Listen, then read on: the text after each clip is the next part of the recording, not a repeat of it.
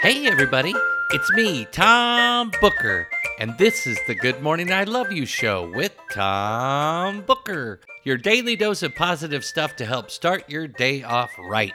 We're here, dear listeners, another day, and it can be another glorious day if we choose to make it glorious, and I have something to tell you that I think will help you get started on your journey to glory, and that's Good Morning, I Love You.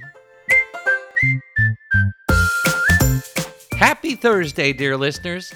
I hope that you are up and at 'em and ready to go. Ready to greet the world with a smile on your face, a spring in your step, and a song in your heart. And if you aren't smiling, springing, and singing just yet, perhaps there's something that you can do to get you there. I have an idea. Since it's Thursday, that means that it's Throwback Thursday. That's the day of the week where we all reach out to someone from our past who has helped us in some way, and we tell them that we love them and that we are grateful that they are in our lives. Go on, give it a try. See if it doesn't get you smiling, springing, and singing. And not only will it make you feel good, I bet it will make them feel good too. That's a double dose of goodness. Our quote for today is about cheering yourself up, and it comes from a funny guy named Mark Twain. Mr. Twain once said, "The best way to cheer yourself up is to try to cheer someone else up."